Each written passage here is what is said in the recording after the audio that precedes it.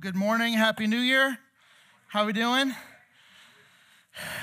We made jokes on Christmas Eve about how warm it was, and here we are in the north, in the Arctic tundra. Well, my name's Mark. If we haven't met, I have the privilege of being the student minister here at the Siena campus, and normally you would be seeing Pastor Malcolm here, but we had some shifting around of roles this morning due to a family emergency in Pastor Greg's family. So he's covering that, and everything is fine, and they're handling that. But Pastor Malcolm is going to be at the Loop today, and so here I am with you this morning. We're going to be in the book of Ecclesiastes. We're kicking off a series in the Wisdom of Solomon. And so if you have a Bible, you can grab that and go ahead and turn to Ecclesiastes, kind of right in the middle of the Bible. May not be one of the more familiar books, so go ahead, and if you need to grab that table of contents, no shame in your game there. It's right after Job, Psalms, Proverbs, Ecclesiastes. It falls in the wisdom literature. And so it's interesting that we're going to be learning from Solomon. We've been studying David's writings, and so Solomon is going to be teaching us today. Now, the book of Ecclesiastes follows this, interestingly enough, kind of at the end of his life. He did write in some other books earlier on. In Song of Solomon, he wrote when he was a young man. He's written in Proverbs as kind of a middle-aged man, and then in Ecclesiastes as an older man, as in his latter years. And I just have to give you just the biggest warning in the world right now. This is not an easy book. This is one of those moments where this is a lot like, and I find myself as a student minister who's also 38 and like full-on going gray. I stand in front of students on Wednesday nights, and sometimes I want to bring my 38 years of wisdom, right, which little there is, and I want to say, there's a better way. We don't have to go this way. We can go this way. And sometimes I'm looking at teenagers and be like, nah, I think I know better. And I'm like, I said the same thing when I was your age. And I have a better path for you. And sometimes I look at some of the older guys that have gone before me, the gentlemen that I crave their attention so that I can learn from them, from their wisdom. And sometimes I, in my like wisdom and stature, think I know a better way. And guys 20, 30 years ahead of me are saying, slow down, Buck, you slow down. So anyway, he is going to write here in the book of Ecclesiastes just a difficult message. And so some of you who are tired of the cheeriness of Bible messages always being so sweet and poetic and beautiful, this is going to be a breath of fresh air. And some of you who want that cupcake, you're not going to get it today. You're not going to get it today. Happy New Year. Welcome to church. Put the youth pastor up in the front of the firing squad on the first Sunday of the year. No, just kidding.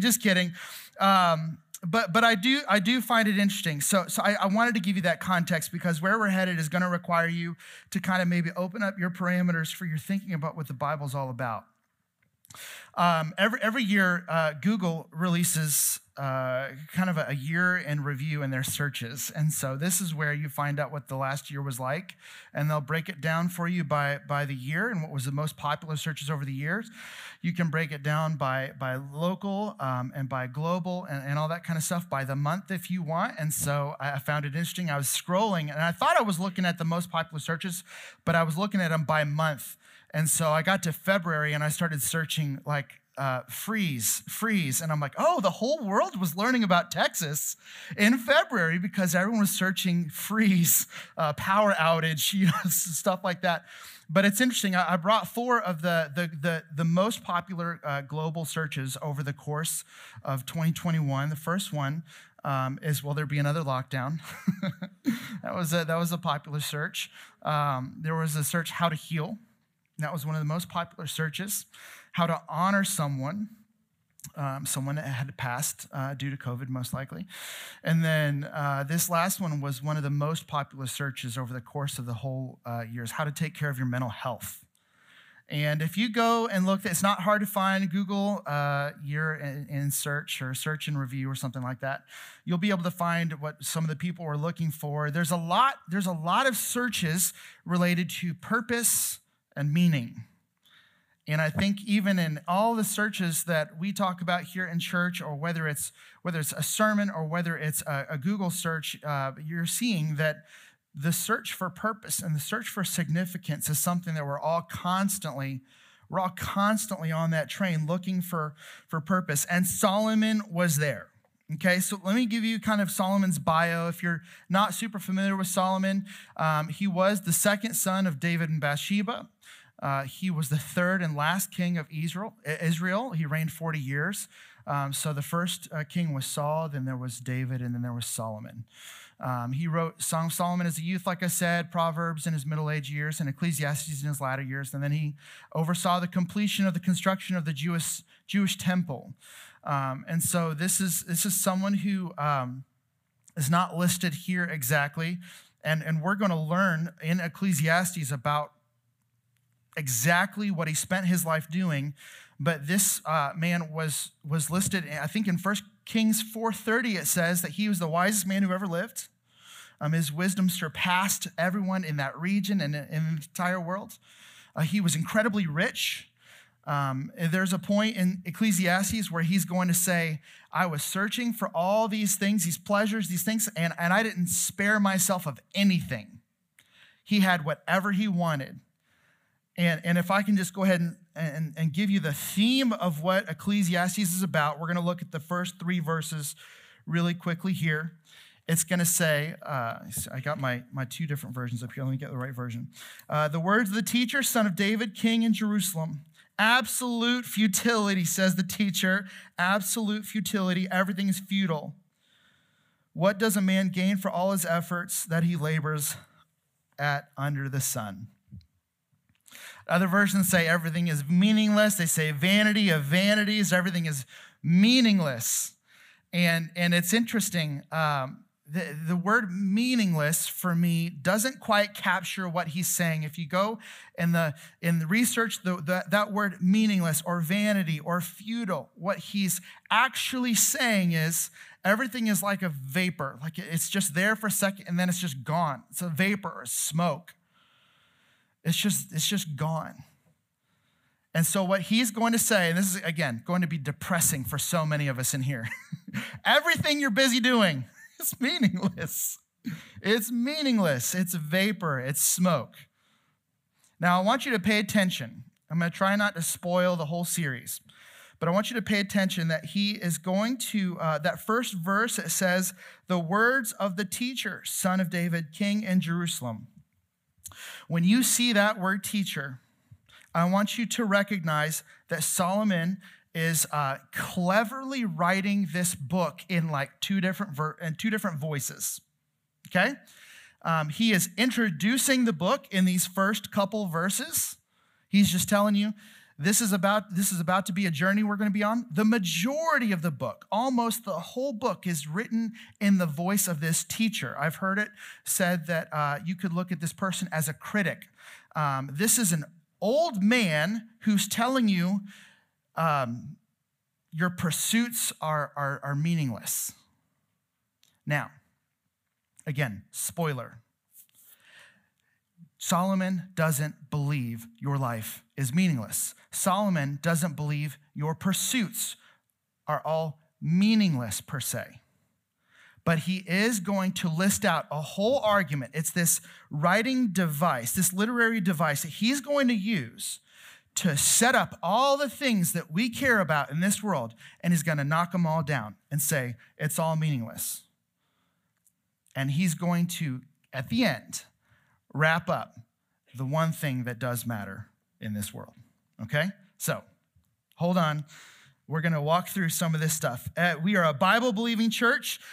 We would not ever look at this and just say, well, let's skip it because it's difficult. I think it's actually incredibly helpful if we look at this through the right lens to kick off a year, to think about what we really want to be involved in, to think about what kind of the nucleus of thought in our lives. So if you take everything away and you get right down to the foundation of your life, what everything is coming down to, it's either going to be God or it's going to be something else, right? Everything.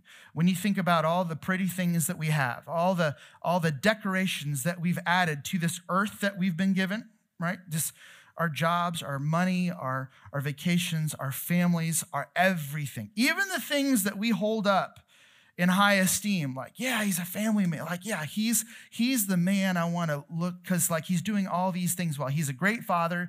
He's a great husband. He gives, he serves, all this kind of stuff. Like, don't take any of that and put it over the absolute most important person, who is God.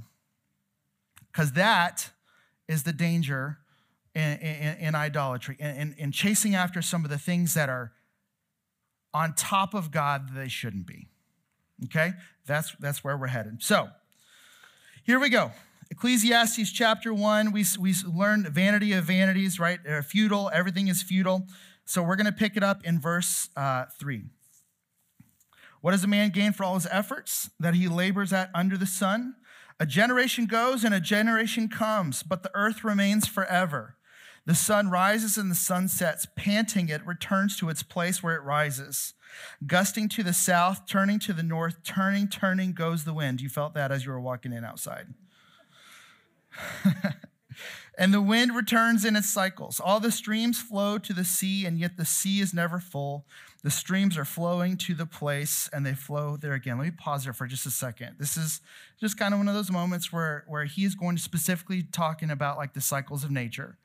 And we should be thankful for the cycles of nature, and God has put wonderful systems in place.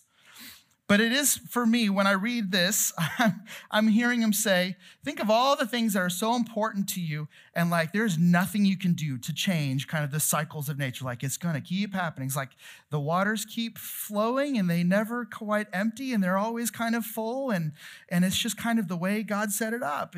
And he's kind of wondering, like, does anything ever change? Verse 8, all things are wearisome. Man is unable to speak. The eye is not satisfied by seeing, or the ear filled by hearing. What has been is what will be, and what has been done is what will be done. There is nothing new under the sun. Can one say about anything, look, this is new. It has already existed in the ages before us. There is no remembrance of those who came before and of those who will come after. And there will be no remembrance by those who follow them. It's sweet, isn't it? So we're just going to live, and we're going to die and be forgotten. Okay. He is building up this argument. Again, if I can just remind us, because we're going to read and we're going to kind of trudge through all of this. It's good. It's God-inspired content. He wants us to see this.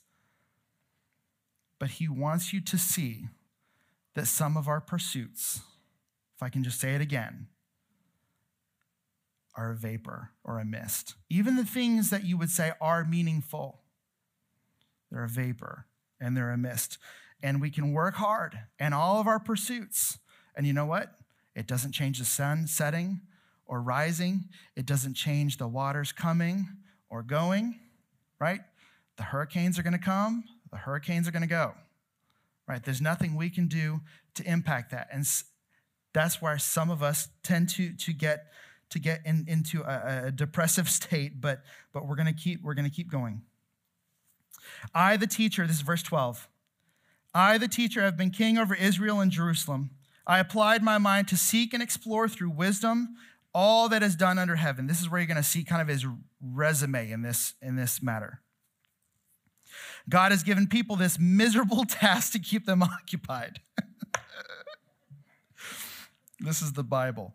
I have seen all the things that are done under the sun and have found everything to be futile, a pursuit of the wind. And I want to just, as we can see this, he's going to use that word, that phrase, under the sun, over and over and over again. He's going to use this phrase kind of like vanity or futility some 40 different times throughout the book, and then under the sun, maybe like 30 times.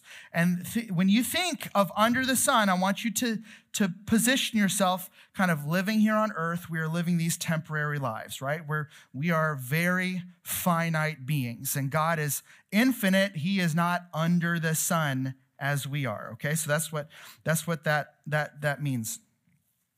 Okay, it's a pursuit of the wind.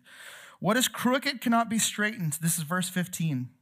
What is lacking cannot be counted. I said to myself, look, I have amassed wisdom far beyond all those who were over Jerusalem before me, and my mind has thoroughly grasped wisdom and knowledge. I applied my mind to know wisdom and knowledge, madness and folly. I learned this too is a pursuit of the wind.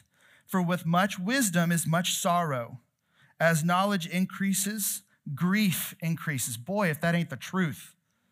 I told our students this last fall, I said, it's funny, like as a 38-year-old man, there's these moments where I've learned as I try to learn more about the world going on around me, as I try to learn more about the Bible, as I try and learn more about life, I really just learned that I don't know anything. I learn things in a certain area, and someone says, well, have you considered this? I'm like, I haven't. I just haven't. And it's just kind of that way, right? You learn, and you learn in your process of learning that there's a lot more to learn. This reminds me of those moments in the scriptures where Job is complaining, and God says, where were you when I created the world? Where were you? Were you aware? Are you even aware of what's going on a mile away from you right now? Like, I am aware of all of it. And so we have to have this right-sized humility as we read. So if I can just give you a glimmer of hope in this first point, really quickly, the first point that I want you to just consider is that when we elevate the temporary over the eternal, we encourage pointless living. When we elevate the temporary over the eternal, because I think some of us know where this is going. Obviously, we're not saying God is pointless. We're not saying a life lived for Jesus is pointless. That's not what we're saying. That's not what Solomon is saying. We're going to get there. There's 12 chapters of Ecclesiastes.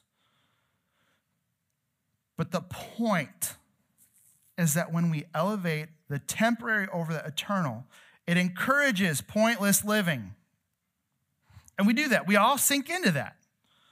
We all, even in our brightest moments, we still have these moments where we seek after temporary gratification, things on earth to make us feel good, whether that's relationships or our career or our social status or power or money or possessions or homes. And isn't this what Solomon is saying? I have purchased all of it. I've been involved in all of the relationships. I've had ultimate pleasure. And you know what? It's a vapor. It leaves me feeling empty, is what Solomon is saying. When we elevate the temporary over the eternal, we encourage pointless living. Let's push on. In a chapter 2, he's going to get pretty specific about some of the things he's sought after. Verse 1. I said to myself, go ahead, I will test you with pleasure. Enjoy what is good. But it turned out to be futile. I said about laughter, it is madness. And about pleasure, what does this accomplish? I explored with my mind how to let my body enjoy life with wine and how to grasp folly, my mind still guiding me with wisdom, which for me, he's just saying there like, I drank some, but I didn't get too drunk. I still had some wisdom going on. This is what he's saying. The Bible can let us laugh every once in a while. Until I could see what is good for people to do under heaven during the few days of our lives. I'm going to keep going. Verse 4. I increased my achievements. I built houses and planted vineyards for myself. I made gardens and parks for myself, planted every kind of fruit tree in them. I constructed reservoirs of water for myself from which to irrigate a grove of flourishing trees. I acquired male and female servants, and I had slaves who were born in my house. I also had many herds of cattle and flocks, more than all who were before me in Jerusalem. I also amassed silver and gold for myself, the treasure of kings and provinces. I gathered male and female singers for myself and many concubines, the delights of men. So I became great and surpassed all who were before me in Jerusalem. My wisdom also remained with me. All that my eyes desired, I did not deny them. I did not refuse myself any pleasure, for I took pleasure in all my struggles. This was my reward for all my struggles. When I considered all that I had accomplished, what I had labored to achieve, I found everything to be futile and a pursuit of the wind. There was nothing to be gained under the sun. Like if I can just kind of sum up, there's a point where you look at all the things that Solomon looked for purpose in.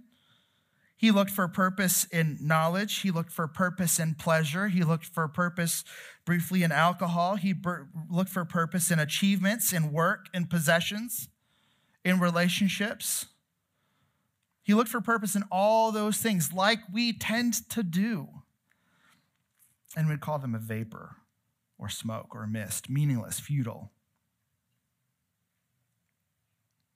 We tend to do those things, and what we would say, if you want to take it in the context of, like, say, Moses. Moses rescues the people out of Egypt, and he's up on the mountain, literally receiving the 10 Commandments from God. And they couldn't be bothered to wait until he comes back down, and what are they doing? They have crafted an idol for themselves to worship, which is so silly to us. Because who on this earth would worship something that they made? I'll just let you sit and think about that. I do it, you do it, right? We worship it because we give our minds attention and our hearts affection to it. It becomes the thing that is the foundation of our world. It's a chase after money or success, whether it's rising up the ladder in your job, whether it's giving everything of you to your family. If it's over top of God, what we said, when we elevate the temporary over the eternal, we've completely missed it. In other parts of the Bible, we would call it idol worship. In this case, what he's saying is, I've searched all these things. It's futile. It's a vapor. It's a mist. One of the things that I think is interesting is that Solomon is trying to teach us about how to live in a certain way where this stuff doesn't hold our attention. And the second point is this, that open-handed living guarantees satisfaction. Open-handed living. What's open-handed living? Well, it's an understanding that this world is going to have things happen that don't make sense, right? As much as we teach our kids that if you study, you get good grades, right? If you do the right thing, you'll be rewarded. If you do good things will come. And sometimes the world doesn't work like that, right? Look at all these students that rose up through a system, getting ready to graduate and do college just to have like COVID happen. And it's like, no one knew that was coming. No one knew they couldn't do college. That's minor, right? That's minor. Sometimes the people who don't deserve success get success. And sometimes your absolute, like your hero has something terrible happen to them. And the rain falls on the just and the unjust, right? And there's nothing you can do it. Open-handed living, specifically in the realm of like possessions, I think helps us understand that we can have contentment and satisfaction because it's that chase after material possessions that ends up kind of creeping into our brain and poisoning our thoughts about what life should be about. Paul had the same thought in Philippians 4. Remember, he's writing from a prison cell, and his letter in Philippians is just about joy. And writing about joy from a prison cell means that you can trust this man, understanding that joy doesn't come from circumstances. It comes from kind of an inner understanding that God is king and he's on his throne. If I place my life in him, then I can have that true joy. And that's really the only way you can have that true joy. Philippians 4:11-13 says, I've learned to be content in whatever circumstances I find myself. I know how to make do with little. I know how to make do with a lot. In any and all circumstances, I've learned the secret of being content, whether well-fed or hungry, whether in abundance or need. I'm able to do all things through him who strengthens me. Now, there's a Bible verse you see in a lot of high school football locker rooms. It's not about football. Sure, put it in your locker room if you want to. But this is about you understanding that if you have joy, if you have contentment in Christ, my goodness, open-handed living, right? Open-handed living. If I have contentment, if I have the mindset, albeit somewhat depressing, of Solomon here, if I have that mindset walking through life, you know what doesn't happen to me? It doesn't wreck me when something bad happens. It doesn't wreck me when maybe I have a goal that I don't hit.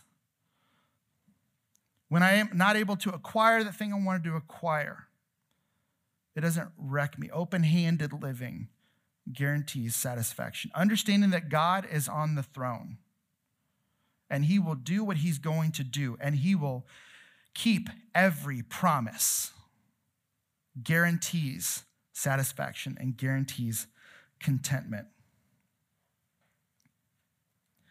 If I can give you this third point really quickly. Significance depends entirely on your connectedness to God. I'm going to show you a graphic real quick, and then I want to point you to a portion of Scripture. There's kind of two different columns here. When we're connected to God, we experience true joy, which is something external. Life has meaning. We experience fulfillment. We enjoy a pleasure that honors God. It's a good thing to honor God through pleasure. It's a good thing. Like, it's not a bad thing to enjoy a good meal, to enjoy your family, to feel the sun hitting your face when the weather is just perfect, right? One of my favorite things in this world is to it's like 70 and sunny and just a little windy, and I'm driving and the music is really loud and my windows are down. That's a good day for me. It's not a bad thing to enjoy that. It is a bad thing to elevate that over God, right? Rhythm and harmony we experience when we're connected to God. When we're disconnected from God, best case scenario, happiness, which is external. So for sure, you're going to have a good day, but that happiness is for sure fleeting. Life has little to no meaning. We experience dissatisfaction and disappointment. We enjoy pleasure that dishonors God. And we have unevenness and instability. Solomon was someone who understood more than the rest of us that chasing after all these things that we chase after don't end us up anywhere good. But at the risk of spoiling the whole series, here we go. I would like you to look at chapter 12 with me, because Solomon is going to kick back into gear. He's going to take back over the book in verse 8, and we're going to look specifically at verse 13 and 14, okay? And here's what Solomon is going to say. Because the teacher, you're going to hear more from the teacher for the next 10 chapters. He's going to talk more about all that stuff. I did this, sum it up like vanity of vanity, everything is vanity. Like, that's what it says. But then Solomon is going to take over for the teacher. Remember, there's two voices. The teacher, the critic, this old man who's like, I've searched everything, I've found it, it's all vanity. Solomon, the author, is going to say, when all's been heard, the conclusion of the matter is this: fear God and keep his commandments, because this is for all humanity. For God will bring every act to judgment, including every hidden thing, whether good or evil. So we chase after God. This is a good thing to do. If you want to do the whole study in the book of Ecclesiastes to kind of lead up for what's going on, go for it. But these last verses, verse 13 and 14, the end of the matter, all has been heard. Fear God and keep his commandments. And that, after Solomon's pursuits, you want to learn the easy way, because he learned the hard way. Right? He chased out the amount of spending, the amount of pursuit. I'm not someone generally who likes to learn the easy way. I like to learn the hard way. Anyone with me? Like, yeah, I'll figure it out for myself. Okay, I should have just listened the first time. This is one of those moments where we're kicking off a new year, and as we think about all these things, I want to just encourage you. Fear God and keep his commandments. Because at the end of the day, this life is not about what we make it or what we do with it. It's not about our possessions. It's not about what we end up with. There's so many moments in here where he talks about death, especially those last years before death. It's not a fun chapter to read. And he's going to talk about all the wealth that you amass, and then you just hand it off to someone else because you can't take it with you. It's meaningless. It's futile. It's a vapor. It's smoke. And fear God and keep his commandments. Because at the beginning of this whole thing, God created humanity. And he gave us this planet to have dominion over. And he wants to have a relationship with us. And that's it. That's it. He didn't say, make sure you climb up that corporate ladder. That's going to be very important for you to do. And your house has got to be nice, cars, you're going to want some vacation time and all that. None of that. He wants relationship with you. There's a quote from a book I've been reading, Gentle and Lowly by Dane Ortland, that struck me when I read it. And this will be how we close.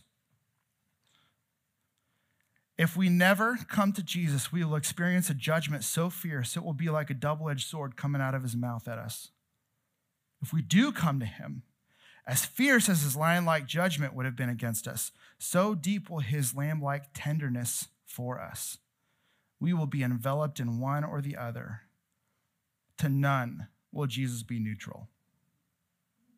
And that, for me, sums up what this message is all about and what this book is all about. We all get caught up in the pursuit. So if this seems like me blasting you, it's me blasting me, right? Well, let's remember what we've been created for. Let me just tell you, if you're a believer in Jesus, then let's let this life be about fearing God and keeping his commandments. If you're not a believer, if I can just say it this way, there's no hope. There's no hope without Jesus. There's absolutely no hope without Jesus. And the Bible sums it up so simply.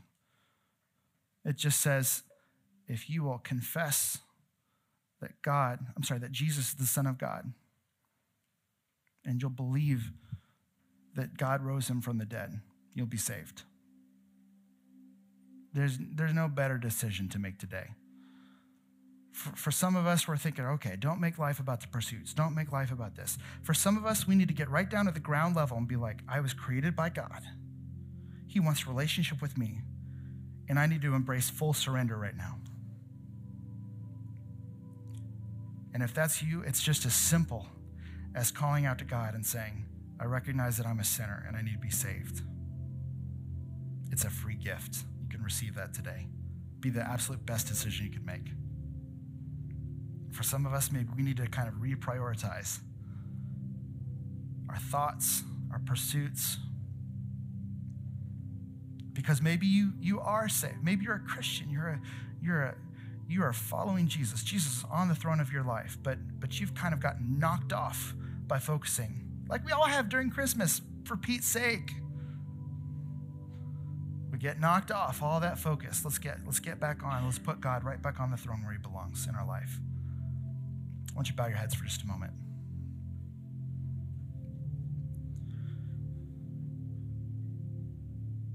Our prayer for you today is that you would right size your thoughts about life, your thoughts about God, your thoughts about your priorities. And in just a few moments, one of the best things that we could do to kick off this year, to kind of punctuate this message, is to take the Lord's Supper together. And so one of our deacons, Case and White, is going to be leading us in that. And I'd just love to pray to lead us into that moment. But whatever decision you need to make today, please don't leave this room without talking to one of us. Heavenly Father, Lord, we just place ourselves at your feet when we remember that we were created for you. We weren't created for all the things that we do think about day in and day out.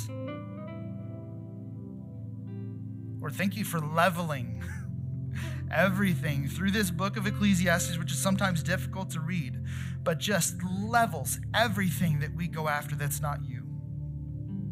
You've reminded us that this is all about you. So God, we place ourselves at your feet. As we take the Lord's Supper together, I pray that this would be a reflection time on what our life has been like, and maybe a commitment, a recommitment on what we need it to be in the future, what we're asking you to do in our lives. So Lord, I pray this be a sweet time of communion